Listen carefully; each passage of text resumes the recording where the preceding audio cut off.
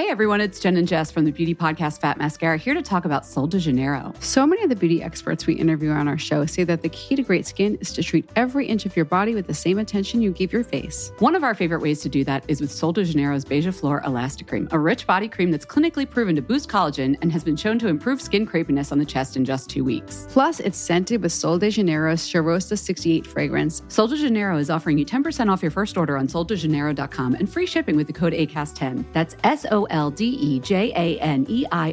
soldejaneiro.com, and use the code ACAST10 for 10% off.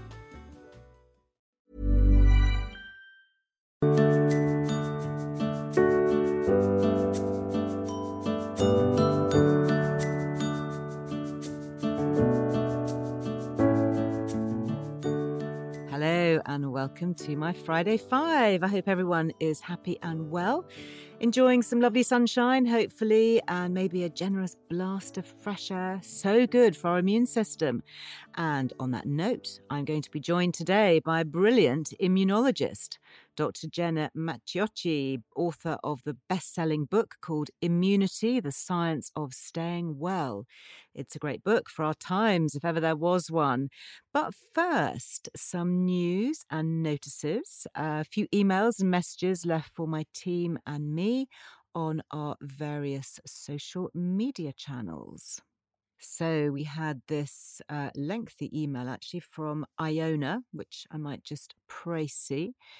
She says, I'm writing to say a very big thank you from me since finding Liz through Instagram and having a very kind birthday gift subscription of the magazine.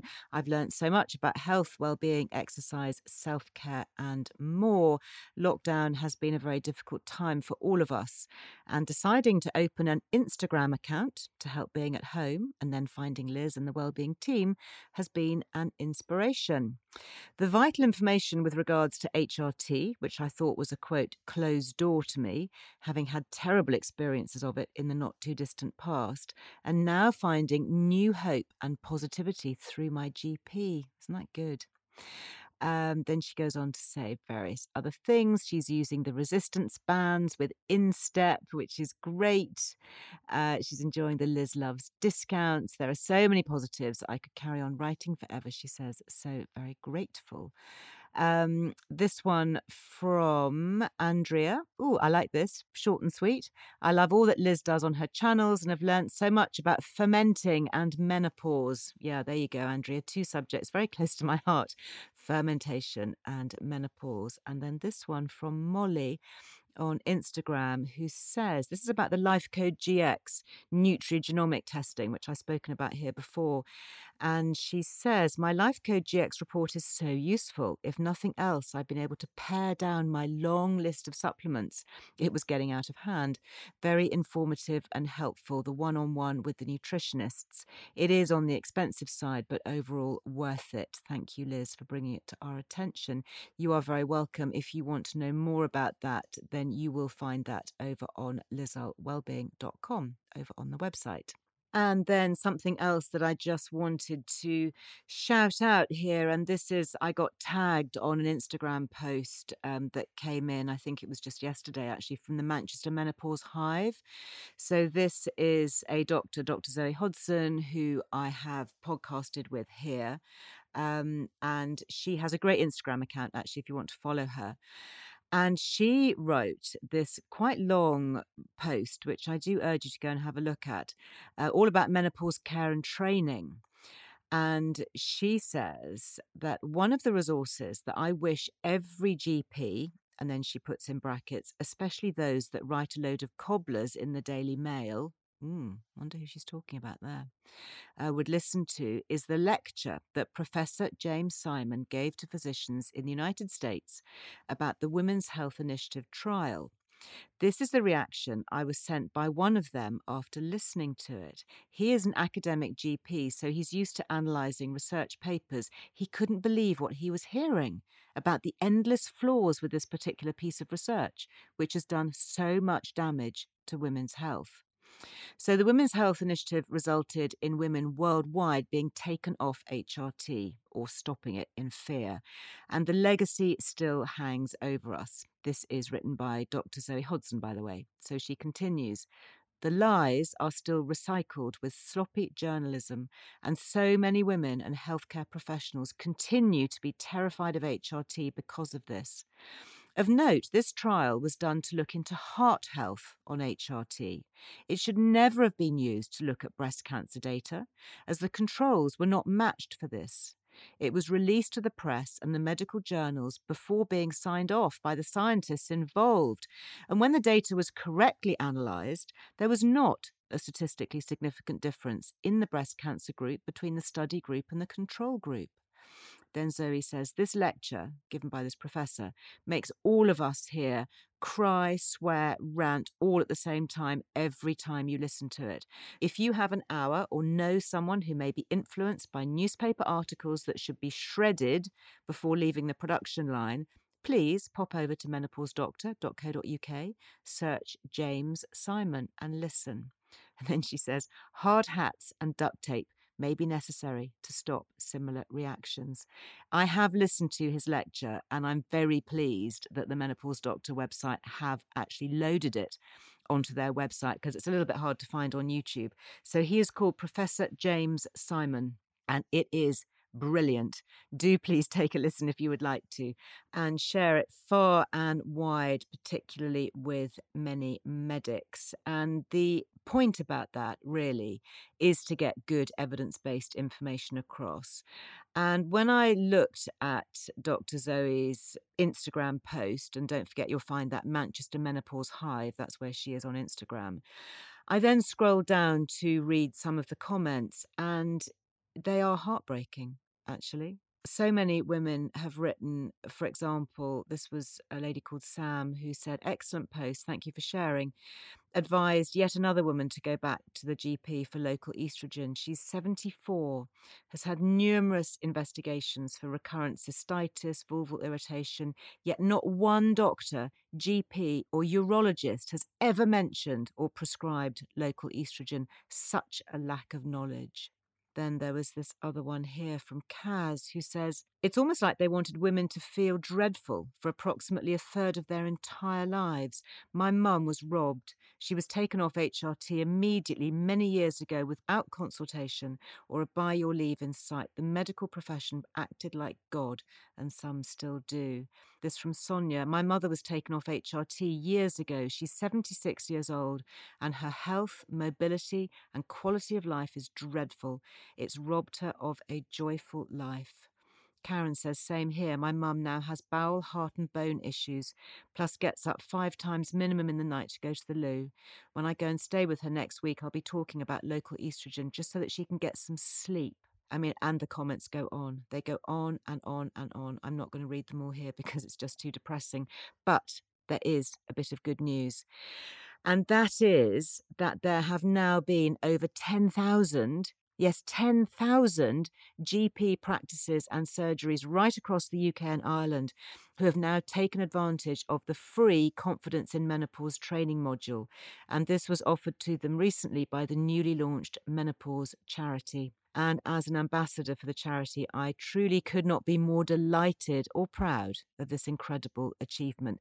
Within the first month of launching, woohoo! What a way to go. 10,000 new training courses available now, being taken up by practices across the UK. Well, talking about healthcare, as I mentioned earlier, I'm very delighted today to be joined here for a brief chat with Jenna Maccioci.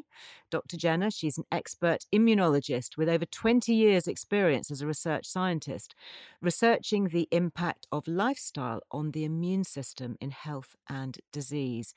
And following on from my discussions a few weeks ago with the NHS critical care consultant and founder of the Sepsis Trust, Dr. Ron Daniels, where we talked about the importance of good bugs as warrior fighters in our immune system, I thought that now would be a good time to further explore the subject in a little bit more depth here.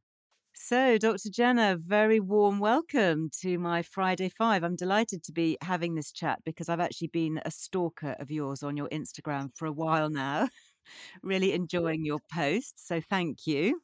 Oh, thanks for having me. Likewise, always a big fan of everything that you're doing. Well, it's great, and I think, when we talk about wellness and well-being, our immune system is so front of mind, especially at the moment. And my regular listeners will know that I podcasted with Dr. Ron Daniels, who is the founder of the Sepsis Trust, a few weeks ago. And, one of the things that he was talking about was the potential concern of overuse of things like hand sanitizers and almost being too clean, and that we've forgotten that perhaps some of the germs are good germs and some of them are not so good. And one of the reasons that I wanted to chat today was that I picked up on a post that you put on Instagram, well, it'd probably be a week or so ago now, in that we need to know more about our immune system and, really accept and acknowledge that not all germs are bad. So, as an expert here, I thought it would be really interesting to talk about getting the right balance. But can we first talk a little bit about your background? And because you've worked so much, haven't you, in the world of the immune system, and you've written a great book on the immune system. Yeah, I mean, I'm not quite sure where my fascination with the immune system started, but from a very young age, I was always really interested in the human body and why it went wrong, what kept it healthy. And I grew up in a tiny farm in rural Scotland, and my mum was trained in catering, and I think she just always had this feeling that everything could be healed with like love or food or nurturing Yes. some ways. And I kind of always was curious to explore the more fringes of conventional medicine and what the evidence was around that. And so the immune system just seemed to have this allure as offering the secrets to what keeps us well, and that kind of was something I fell into and then fell in love with it and haven't stopped working in that area ever since. It's been almost 20 years now. Gosh, so did you do sort of conventional medical training first? I started at the University of Glasgow, where they offer a program in immunology. And then I worked in various different areas. I actually started in infectious diseases, then more in allergy, then autoimmune diseases and gut health, before kind of returning to where I'm currently at the University of Sussex, where I do a lot of teaching to medical students and anyone who needs to know anything about the immune system. About the immune system. Brilliant. And what I've learned, especially over this last year or so, is all the different strands to our immune system. And I think so many of us have become more aware of terms like T cells and ACE receptors and, Mhm. killer cells, and the role of things like histamine. I mean, where do we start really if we want to improve our immune system, particularly if we think forward going into what will hopefully be, a good winter for all of us, having come out of the summertime. Is this a good time now to be kind of thinking ahead and think, well, okay, it's great now we can literally make hay while the sun shines and get our vitamin D and all of those important things. What should we be doing to kind of better equip ourselves, thinking about the months ahead? Yeah, I think this is a really great place to sort of kick off because it's a question I get asked a lot, and it's a question I know that people are really concerned with and thinking about. And I think the one thing to remember is that there's a part of your immune system that doesn't work very intuitively. So sometimes we can feel like we're doing everything right, but we still get ill anyway. And so I think it's important to have in the back of your mind that there's some things we cannot control. Your immune system is kind of the product of all your life events. A lot of it's shaped after you're born. So, you can't undo certain things that might have happened in your childhood, certain medications you might have had to have taken, certain foods that you've eaten, or even things like how you were born, or how you were fed as a baby. So we Mm, can't start from where we are right now. And I think that the biggest thing I would say to anyone is that it's about consistency in all the little things that you do. We get very hyper focused on one nutrient or a couple of different, anti inflammatory foods, but it's about the whole picture. Most studies that are coming out now are really showing the consistency across different lifestyle practices when you put them together is what's giving your immune system the best opportunity to function well. And also, it's not like a binary switch that we kind of switch on and off, even though we do tend to talk about it like that. But it's a whole series of switches. So if you're thinking about, what bit do you want to boost? Well, there's so many different components. It's like, what do you want to turn on and for how long?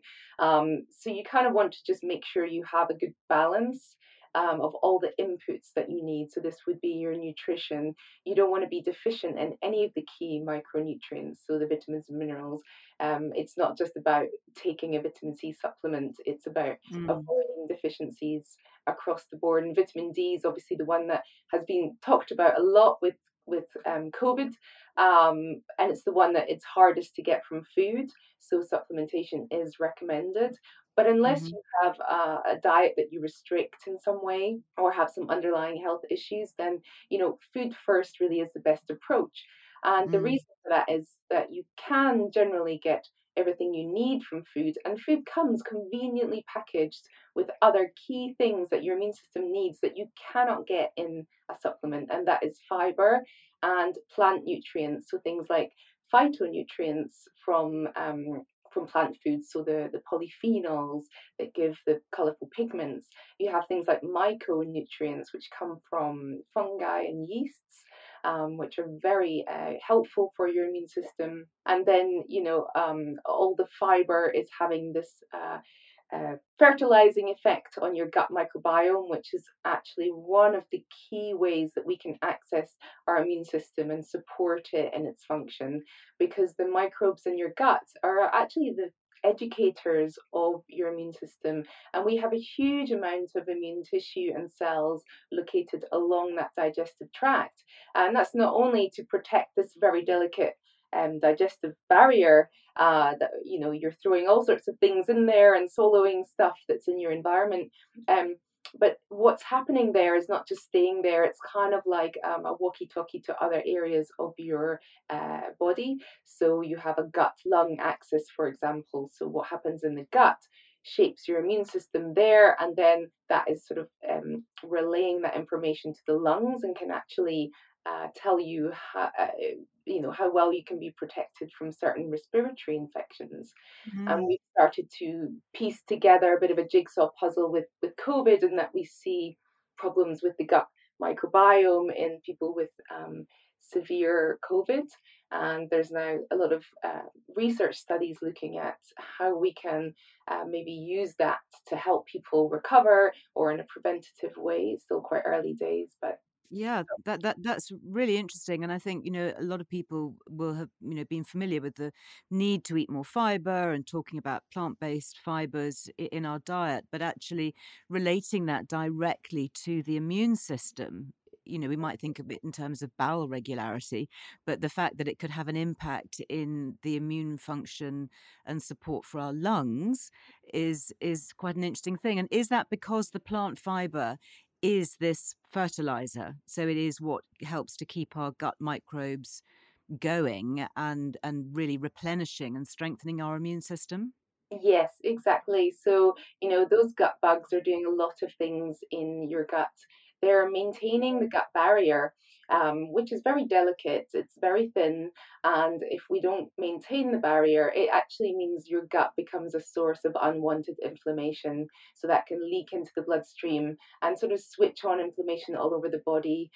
This is predisposing to a lot of chronic diseases. It can also flare up certain symptoms in people who have underlying conditions as well. So we need to feed those gut bugs properly so that they can keep that barrier tight. Now, there's a lot of other things going on, that the bugs themselves take up space in the gut that prevent sort of bad bugs from getting in there. And the bugs interact directly with the immune cells, giving them sort of education on how they should respond.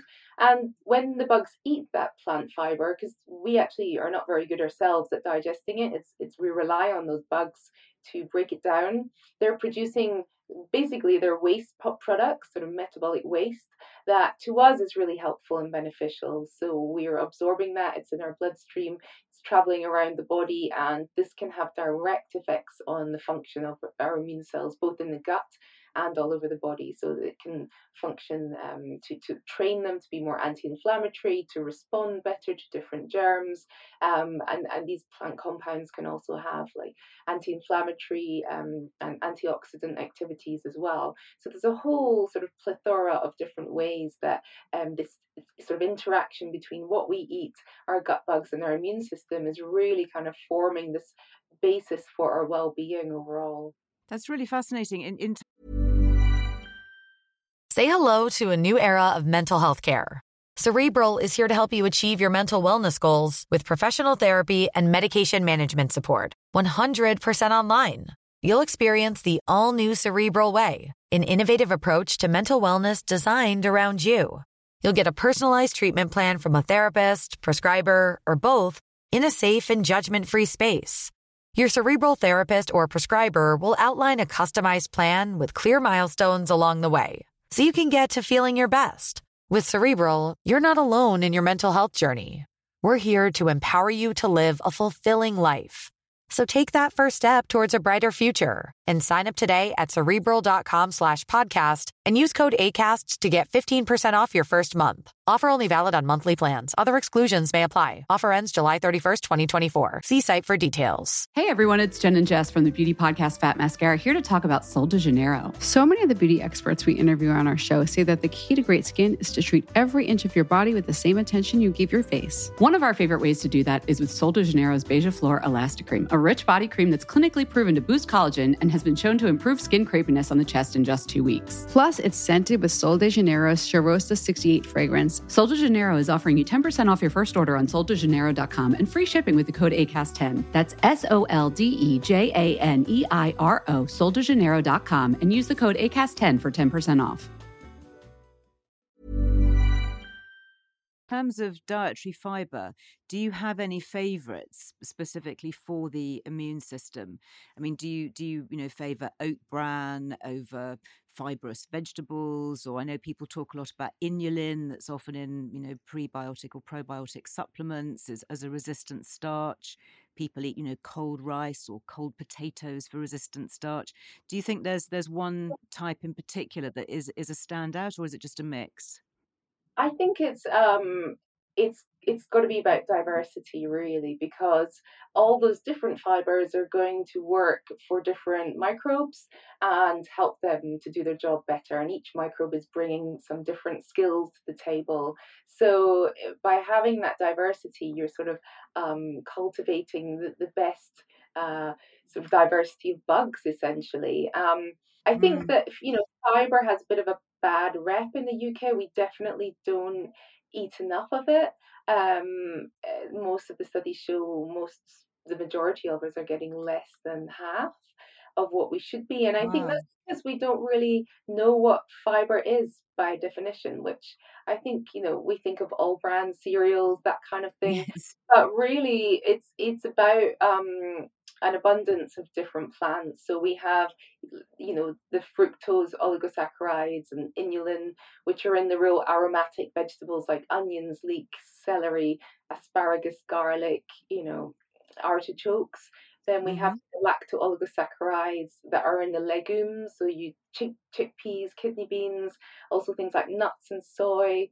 Then oats and mushrooms have these beta-glucans, which are great. And then the resistant starches are the things found in our cooked and cooled starchy foods. So when you cook potatoes, pasta, or rice, and then you cool them again, and this functions a bit like a sort of prebiotic fiber to really encourage those microbes to break it down and then start producing these beneficial metabolites I mentioned, but also the phytonutrients. So polyphenols, they're something that people might be familiar with. We hear about them a lot in the media.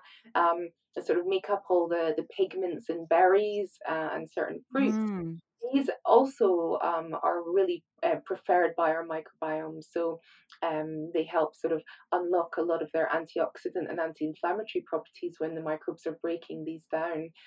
So we really want to kind of look at the whole picture across your week and say what are you eating. So it's not just the fruits and vegetables, but are you including some whole grains, some nuts and seeds, some beans and pulses, even herbs and spices. The the fibers in the plants are often enriched in things like roots and leaves and stems. So, a lot of the bits that we throw away when we cook are veggies, but we could actually be eating because they're edible and keeping them on. So the peel of certain vegetables that are edible, or the leaves of things like cauliflowers, trying to get Mm. dishes where you incorporate that, and this is also reducing our food waste as well. Yeah, absolutely brilliant. I know that one of my favorite things to do at the moment is if I'm cooking pasta for the kids, is I tend to pre-cook it and then cool it. And then Yeah. once it's cool, pop it in the fridge for an hour or so. And then when it's time to eat, I'll just dunk it into some boiling water. Am I doing the right thing in that? Am I actually producing more of this resistant starch, which is going to feed my gut bugs? Yes, exactly. That's a really good way to do it. And again, it's sort of a good way if people have leftovers, potatoes, rice, Sure. then you can reuse that, make it into a different dish the next day. And also these sort of cold salads that include these starches, really nice to have in the summertime when we finally get some nice weather. Yeah, so things like potato salad, for example, where you've cooked the potato and you cool it and then you eat it Exactly. cold. Yeah, yeah. And I would say, if people are not used to eating a lot of fiber and you suddenly start adding in all this, to your diet, you might get a little bit of digestive discomfort. And I think you just have to sort of work up slowly with that. Right. Digestion really starts in the mouth, so you're really going to be chewing your food, starting that process to break it down. And that's going to make the whole digestive process a lot smoother. So Really build it up interesting. slowly. Yeah, I remember going to the Maya Clinic years ago, actually, to review it for a press article. And there, they sit you at tables, but you have to eat in silence and really focus on your mouth and your digestion in the mouth, and you have to chew each mouthful 30 times. So you'd be Really? sitting here in silence, just munching away. I mean, even things like boiled potatoes, which are quite soft. You're supposed to sort of you've got all these people sort of almost counting almost out loud, how many times they have to chew something before they swallow. But presumably that really is easing the digestive process because you are breaking it down with all those salivary enzymes before it hits the gut. Exactly. Yeah, yeah, that's the best. We should all probably be doing a little bit more of Bit that. more chewing. Yeah. Now you're a mum of twins. Your twins are 6 years old, and I think every parent has a battle with getting fibrous foods, particularly vegetables and things, often into to children. What tricks do you use to boost your kids' immunity through getting them to eat a bit more fiber? Yeah, it's not easy. So I definitely don't have it all figured out yet. It's a learning curve, and every age presents a new hurdle. Um, I do think that you have to really start young, so exposing them Mm, to as many different types of food as possible from a young age, getting them involved. We also talk quite a lot about, sometimes I'll make something and the kids are like, "Oh, I don't like that." And I'm like, well, yeah, but sometimes you have to eat things you don't like, and yeah. tomorrow we'll have something that you do like. And they kind of accept it now. I think I've never stopped giving them something because they've rejected it. It's always Mm, like bring it back out, re-expose them to it, yeah. find new ways to get them to sort of try it. We do talk a lot about, why we always need to try new foods. And I share things like when I was a child, I remember vividly not eating, tomatoes, egg yolks, something else.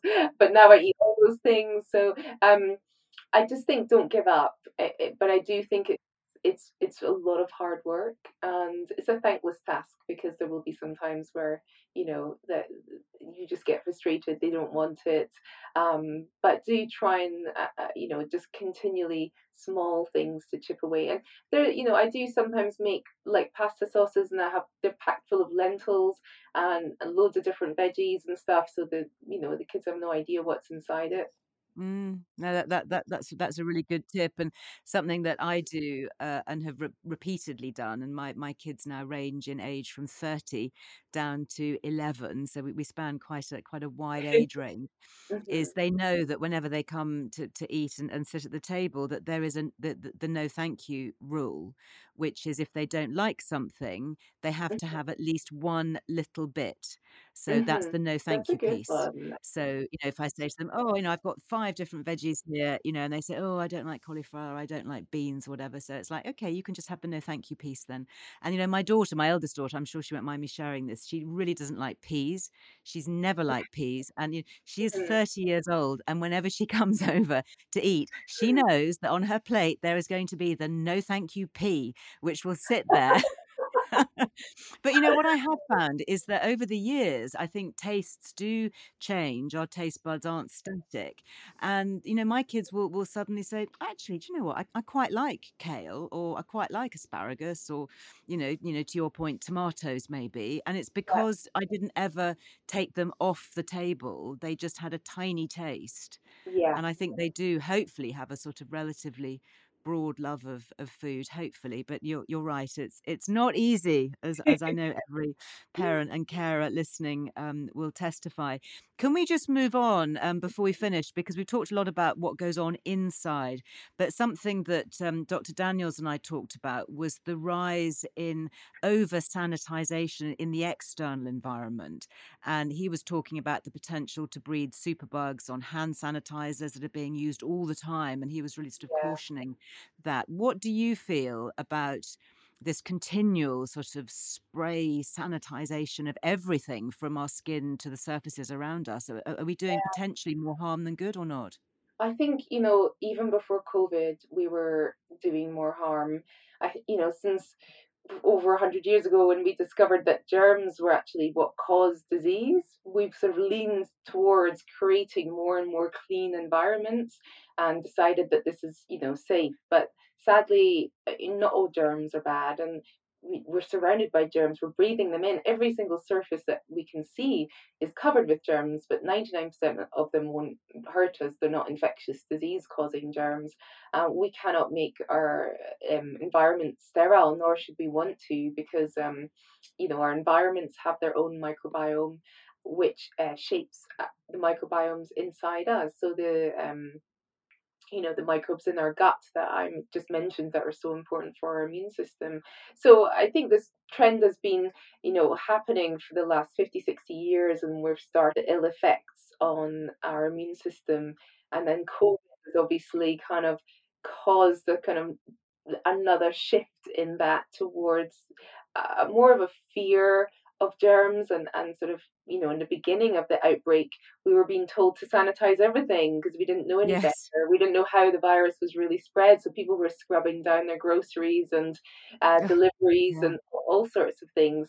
Um, I do think that, we can't annihilate every microbe in our midst, and even getting sick is quite normal. People are sometimes surprised when I say that, but we live in a world full of germs. We've evolved with germs. That's why we have an immune system. So getting the odd infection, colds and flus, whatever, through the year, it is quite normal if you're in a situation where you mix with people, because that's the main way that, germs are spread. Personally, I don't use things like hand sanitizer unless I'm in a situation where I cannot wash my hands. So it kind of depends on people's individual risk, um, and that's something that people have to sort of evaluate.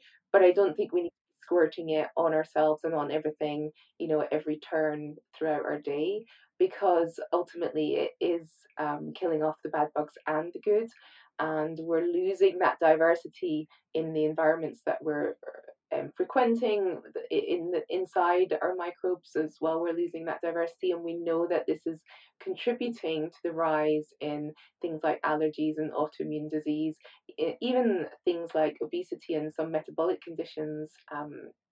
Are seemingly shaped by reduced diversity of the microbes that live on us and in us. So we need to have that relationship with our environment where we're, nurturing it. And there's some great studies where they took daycare kids and they enriched the environment that they were in by giving them more green space to play in, more dirt to dig in, trees and plants.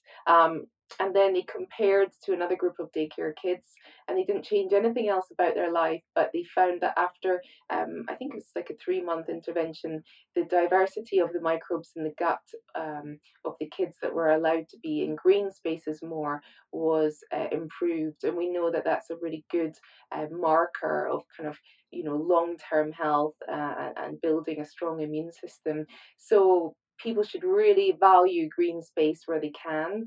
um, I've spoken to many parents and who've had children in the last year who are, terrified of their child meeting people and getting out there. And I think, well, if you're going to take them anywhere, take them into the park, take them into the countryside, expose them to natural environments, because the natural environment has a microbiome that can help shape our own in a beneficial way.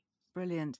Well, that's lovely and very timely, I think, for a message for the weekend. Get out into those green spaces, find them where we can, whether it's a garden or a friend's garden or a park. Jenna, it's been lovely to chat. I'd love to pick up again because you mentioned a few things there which I think would be really good to explore another time, particularly talking about allergies and autoimmune issues. So I'd love it if you would come back and perhaps talk about that next time. Can you remind us where we can find you? Can you remind us of your Instagram and any other social media handles and your book title? Of course. So yeah, I'm on Instagram. That's Dr. Jenna_Macciochi, which is Macciochi. And I'm also on Twitter at Dr. JMac, MACC. And my book is called Immunity, The Science of Staying Well. And I guess it's available in all good booksellers. All good bookshops, especially the small independent ones. Absolutely. Jenna, thank you so much. Have a really lovely, happy, healthy weekend with your wee ones. And I'm off now to stuff some more lentils into my pasta sauce. So thank you. Thank you, Liz. Thank you very much, Jenna. Fascinating stuff. Apologies for the little dip in sound quality. We are going to be getting ourselves back into the studios with our guests very soon. So hopefully that will just get better and better. And if you are interested in her book, it is called Immunity, The Science of Staying Well. And I gather there's a new book in the offing, maybe for next year. So good luck with all the updated research with that, Jenna. And I look forward to talking to you again. And let's not forget what Dr. Ron Daniels had to say here on the subject of hand sanitizers also recently. He said it's just as good to use soap and water. In fact, it's better for the skin and, of course, far friendlier for the environment than the sanitizing hand gels and sprays packaged in single-use plastic bottles. And as Dr. Jenna pointed out, they may actually be doing our immune system far more harm than good. Well, that's about it for this week. I do hope that you have managed to catch the latest long-form edition of the Liz Earle Wellbeing Show this week, where I chat to the wonderful forester and ultimate tree hugger, Peter Voloben. He has really been just such a pleasure to talk to, a joyful and fascinating listen, all about the heartbeat, the heartbeat of trees and how they can help to heal us. I really loved recording this with Peter. He joined me from his woodland cabin in Bavaria, so I would recommend that you take your podcast player or a pair of headphones and settle down under a tree in the park or in the garden and kick back to relax and enjoy this one. Well, wherever you are listening, I wish you a great weekend and a very happy week ahead. Thanks for tuning in. Go well. Bye-bye.